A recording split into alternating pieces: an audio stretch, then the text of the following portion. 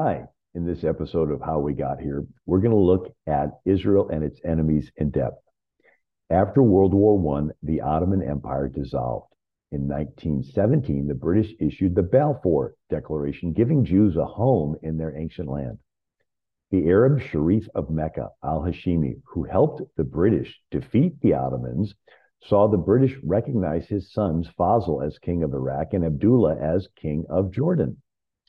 The moderate Sharif balked on concessions to the British, and as a result, the British withheld support, allowing the fundamentalist Wahhabi leader Abdul Aziz ibn Saud to seize control of Arabia in 1924. Wahhabis were Islamic revivalists. Lawrence of Arabia described them in the Seven Pillars of Wisdom, 1922. The Wahhabis, followers of a fanatical Muslim heresy, had imposed their strict rules. Everything was forcibly pious or forcibly puritanical. Brookings Institute scholar William McCants wrote, Saudis promote a very toxic form of Islam that draws sharp lines between a small number of true believers and everyone else, Muslim and non-Muslim. In other words, Wahhabis are just as apt to kill a moderate Muslim as they are to kill a non-Muslim.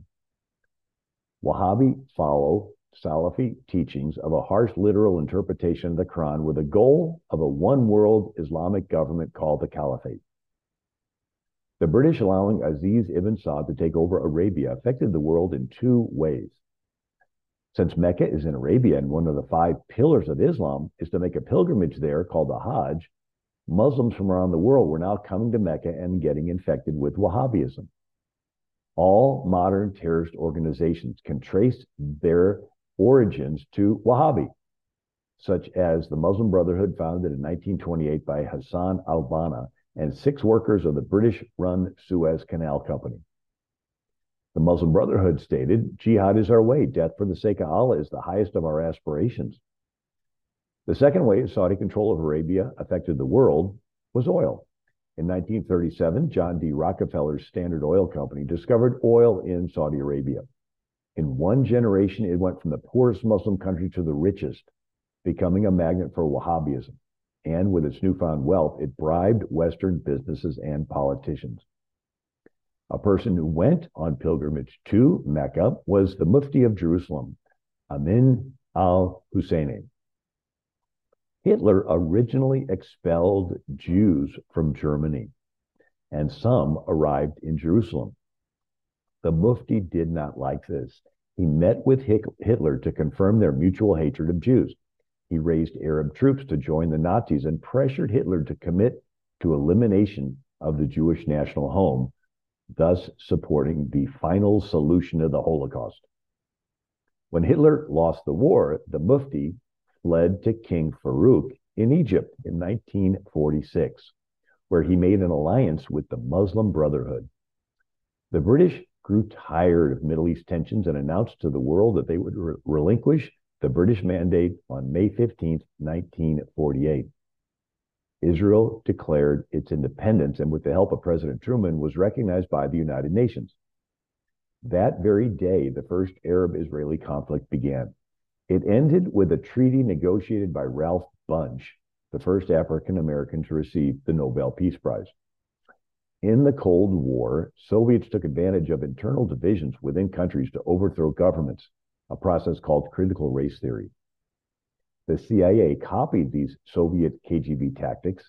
In 1952, the CIA participated in Project FF, overthrowing King Farouk in the Egyptian Revolution and installing Gamal Nasser.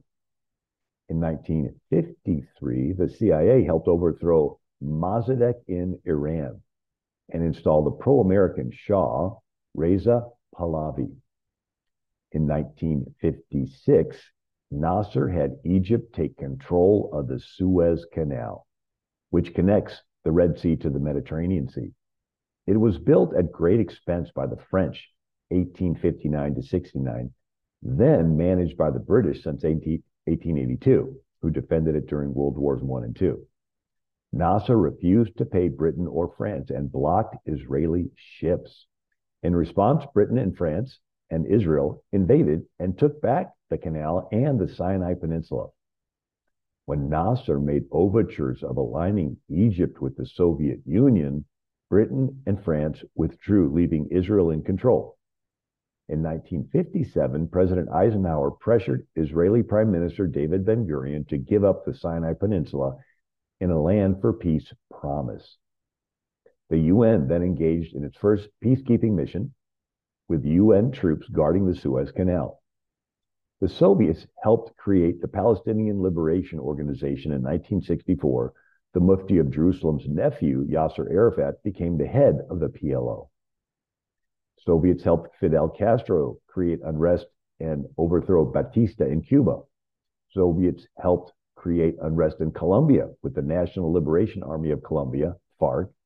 Soviets created unrest in Bolivia by helping Ernesto Che Guevara found the National Liberation Army of Bolivia, ELN. Soviets created liberation theology to promote Marxist social justice among naive students on college campuses.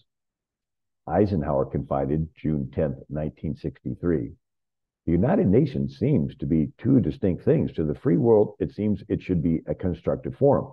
To the communist world, it has been a convenient sounding board for their propaganda, a weapon to be exploited in spreading disunity and confusion. On June 5th, 1967, Nasser prepared Egypt to attack Israel in the Six-Day War.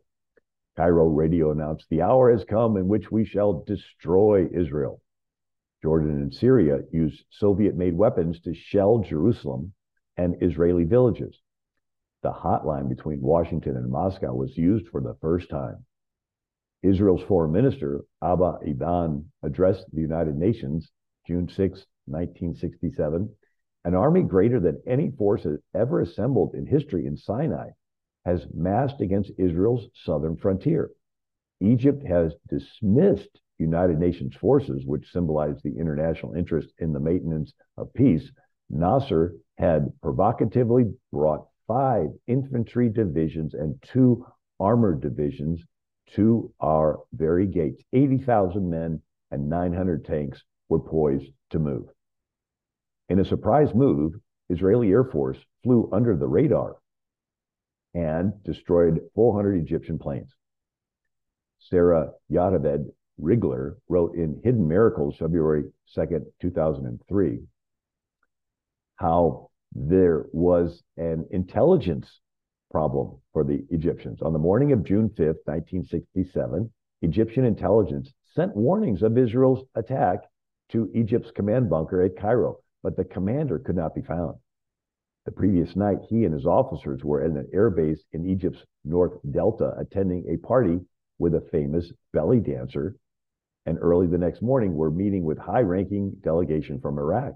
As a result, not one senior Egyptian officer was at his post when the Israeli airstrike occurred. Israelis retook the Sinai Peninsula and drove Syria from the Golan Heights and captured Jerusalem, including the West Bank, the Old City, and the Temple Mount. In a CBS TV interview, Prime Minister David Ben-Gurion stated, "In Israel, in order to be a realist, you must believe in miracles." Israeli commander Mata Gur told his brigade upon recapturing Jerusalem's Old City, "For some 2,000 years, the Temple Mount was forbidden to Jews until you came, you, the paratroopers, and returned it to the bosom of the nation. The Western Wall, for which every heart beats, is ours once again. You have been given the great privilege of completing the circle, of returning to the nation its capital and its holy center. Jerusalem is yours forever."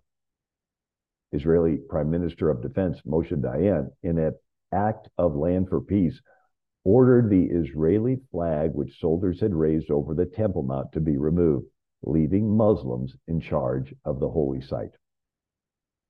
After Nasser died in 1970, Anwar Sadat became president of Egypt. In 1973, during the Muslim holy month of Ramadan, Egypt and Syria launched attacks on Israel in the Yom Kippur War. The U.S. and Soviets supplied opposite sides, almost erupting in a direct confrontation. The Yom Kippur ended with a ceasefire October 25th, 1973. President Jimmy Carter brokered the Camp David Accords in 1978, in which Israel agreed to withdraw from the Sinai Peninsula and participate in a land for peace process.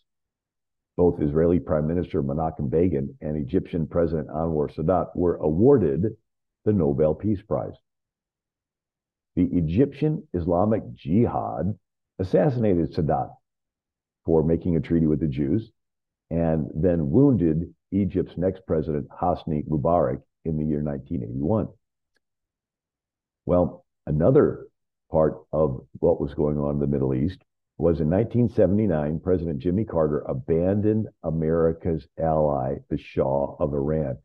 This allowed the fundamentalist Ayatollah Khomeini to seize power in Iran and switched Iran from pro-America to death to America. Soon after Khomeini seized power, he helped found Hezbollah in Lebanon. In 1981, Muslim terrorists blew up the U.S. Marine barracks in Lebanon. The U.S. response was to withdraw. During the Iran-Iraq War in 1980 to 1988, President Reagan had the U.S. support Saddam Hussein and support Iraq against Iran's fundamentalist Ayatollah Khomeini. Richard Aldrich described in The Guardian, in the 1980s, Washington's secret services had assisted Saddam Hussein in his war against Iran. In 1990, President George H.W. Bush ended U.S. support for Saddam Hussein in the first Gulf War. During the Soviet-Afghan War, 1979 to 1989, the CIA conducted Operation Cyclone, its largest covert operation supplying arms and training to the Taliban Islamist Afghan Mujahideen fighters. Sylvester Stallone did a movie in 1988 about it called Rambo 3, and Tom Hanks did a movie about this, Charlie Wilson's War, in 2007. One of those who was working with the U.S.-backed Taliban was Osama bin Laden, who founded Al-Qaeda in 1988. Hamas was founded in 1985 out of the Muslim Brotherhood. In 1995, Bill Clinton was running for re-election, and Monica Lewinsky's scandal broke. And Clinton, in the midst of this, fired cruise missiles into Serbia in Operation Deliberate Force and smuggled U.S. weapons through Iran to support the Bosnian Muslim KLA, Kosovo Liberation Army, against the Orthodox Christian Serbs. Richard Aldrich wrote in The Guardian, April 21st, 2002, America used Islamists to arm the Bosnian Muslims. Well, the story goes on. Over 1 million ethnic Albanians were driven from Kosovo. The war ended with Bill Clinton signing the Dayton Agreement in November 1995. And in gratitude, Kosovo's now Muslim capital city of Pristina erected a statue of Bill Clinton on Bill Clinton Boulevard. The timing of the war's distraction from the Lewinsky scandal was the theme of the 1997 movie Wag the Dog, starring Dustin Hoffman and Robert De Niro. President George W. Bush invaded Iraq in 2003 and removed Saddam Hussein in the Second Gulf War. Afterwards, the Islamic State of Iraq, which turned into ISIS, grew in power, aligning itself with the Al-Qaeda. David Kilcullen, former chief strategist in the State Department's Office of the Coordinator of Counterterrorism, said, "There undeniably would be no ISIS if we had not invaded Iraq." Al-Shabaab was founded in Somalia in 2006, aligning with Al-Qaeda. The Boko Haram was founded in Nigeria in 2002, aligning with ISIS. In 2005, President Bush and Secretary of State Condoleezza Rice pressured Israel to give up Gaza in a land for peace promise. President Obama supported the Muslim Brotherhood's ousting of Egypt's President Mubarak.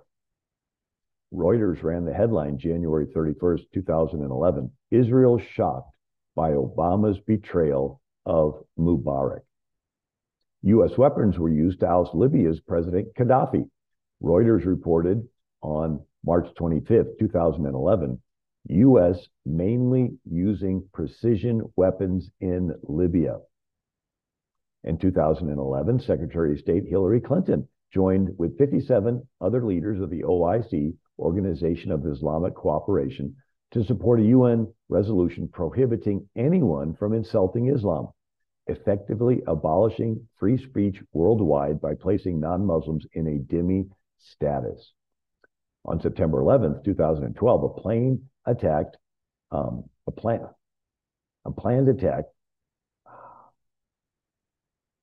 September 11th, 2012, a planned attack began on the U.S. consulate in Benghazi, in Libya. 6 hours into the attack, President Obama spoke via telephone with Secretary Clinton, and it was decided no rescue would be attempted. The next morning, Clinton's State Department blamed the attack on a video insulting Islam and sent memos to YouTube and Google to censor speech insulting Islam. When it was uncovered that the attacks had nothing to do with the video, Secretary Clinton said, "What difference does it make?"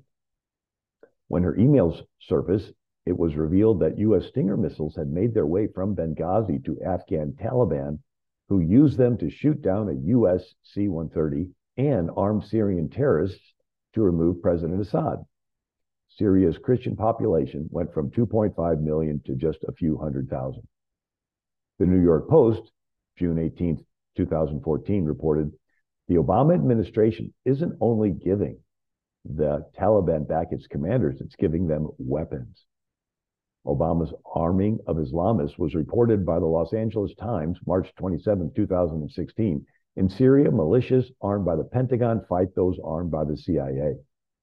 Pushing back on this was Congresswoman Tulsi Gabbard, who introduced the Stop Arming Terrorists Act. The New York Times reported, July 29, 2017, President Trump has ended the clandestine American program to provide arms and supplies to the Syrian rebel groups. Time magazine reported, June 28, 2017, President Trump ends covert plan to arm Syrian rebels. In 2021, the Biden administration withdrew from Afghanistan, allowing China to move in for rare earth metals and lithium for batteries. Over $85 billion worth of weapons were left for the Taliban, including Black Hawk helicopters and 600,000 weapons. Many of these weapons reportedly were used by Hamas to attack Israel on October 7, 2023. Biden allowed Iran to make billions through oil sales and gave them billions in a September 11th prisoner exchange. Some reports claim that weapons the U.S. supplied to Ukraine's neo-Nazi group Azov have also found their way to Hamas to attack Israel. Much prayer is being offered for Israel. An inspiring story is that of Mossab Hassan Yosef, the son of Hamas co-founder. Yosef grew up in Palestine and saw how ruthlessly Hamas terrorized civilians. From 1997 to 2007, Yosef secretly warned Israelis of impending suicide attacks to save their lives. He eventually became a Christian and escaped to America. Yosef explained in a CBN interview, May 22nd, 2010, my problem is with the God of the Quran. If we compare his personality to the God of the Bible, we find the difference. From their fruits, we shall know them. The fruits of the God of the Quran is terrorism, beating women, killing children. My transformation took 6 years of study. It was not overnight. I had to study Christianity and other religions. I considered at some point not to believe in any religion. The only path I found peace, which was good for me and good for all mankind, was Jesus Christ. An amazing statement by the son of the founder of Hamas. Well, I hope this episode of How We Got Here is interesting to you. God bless you.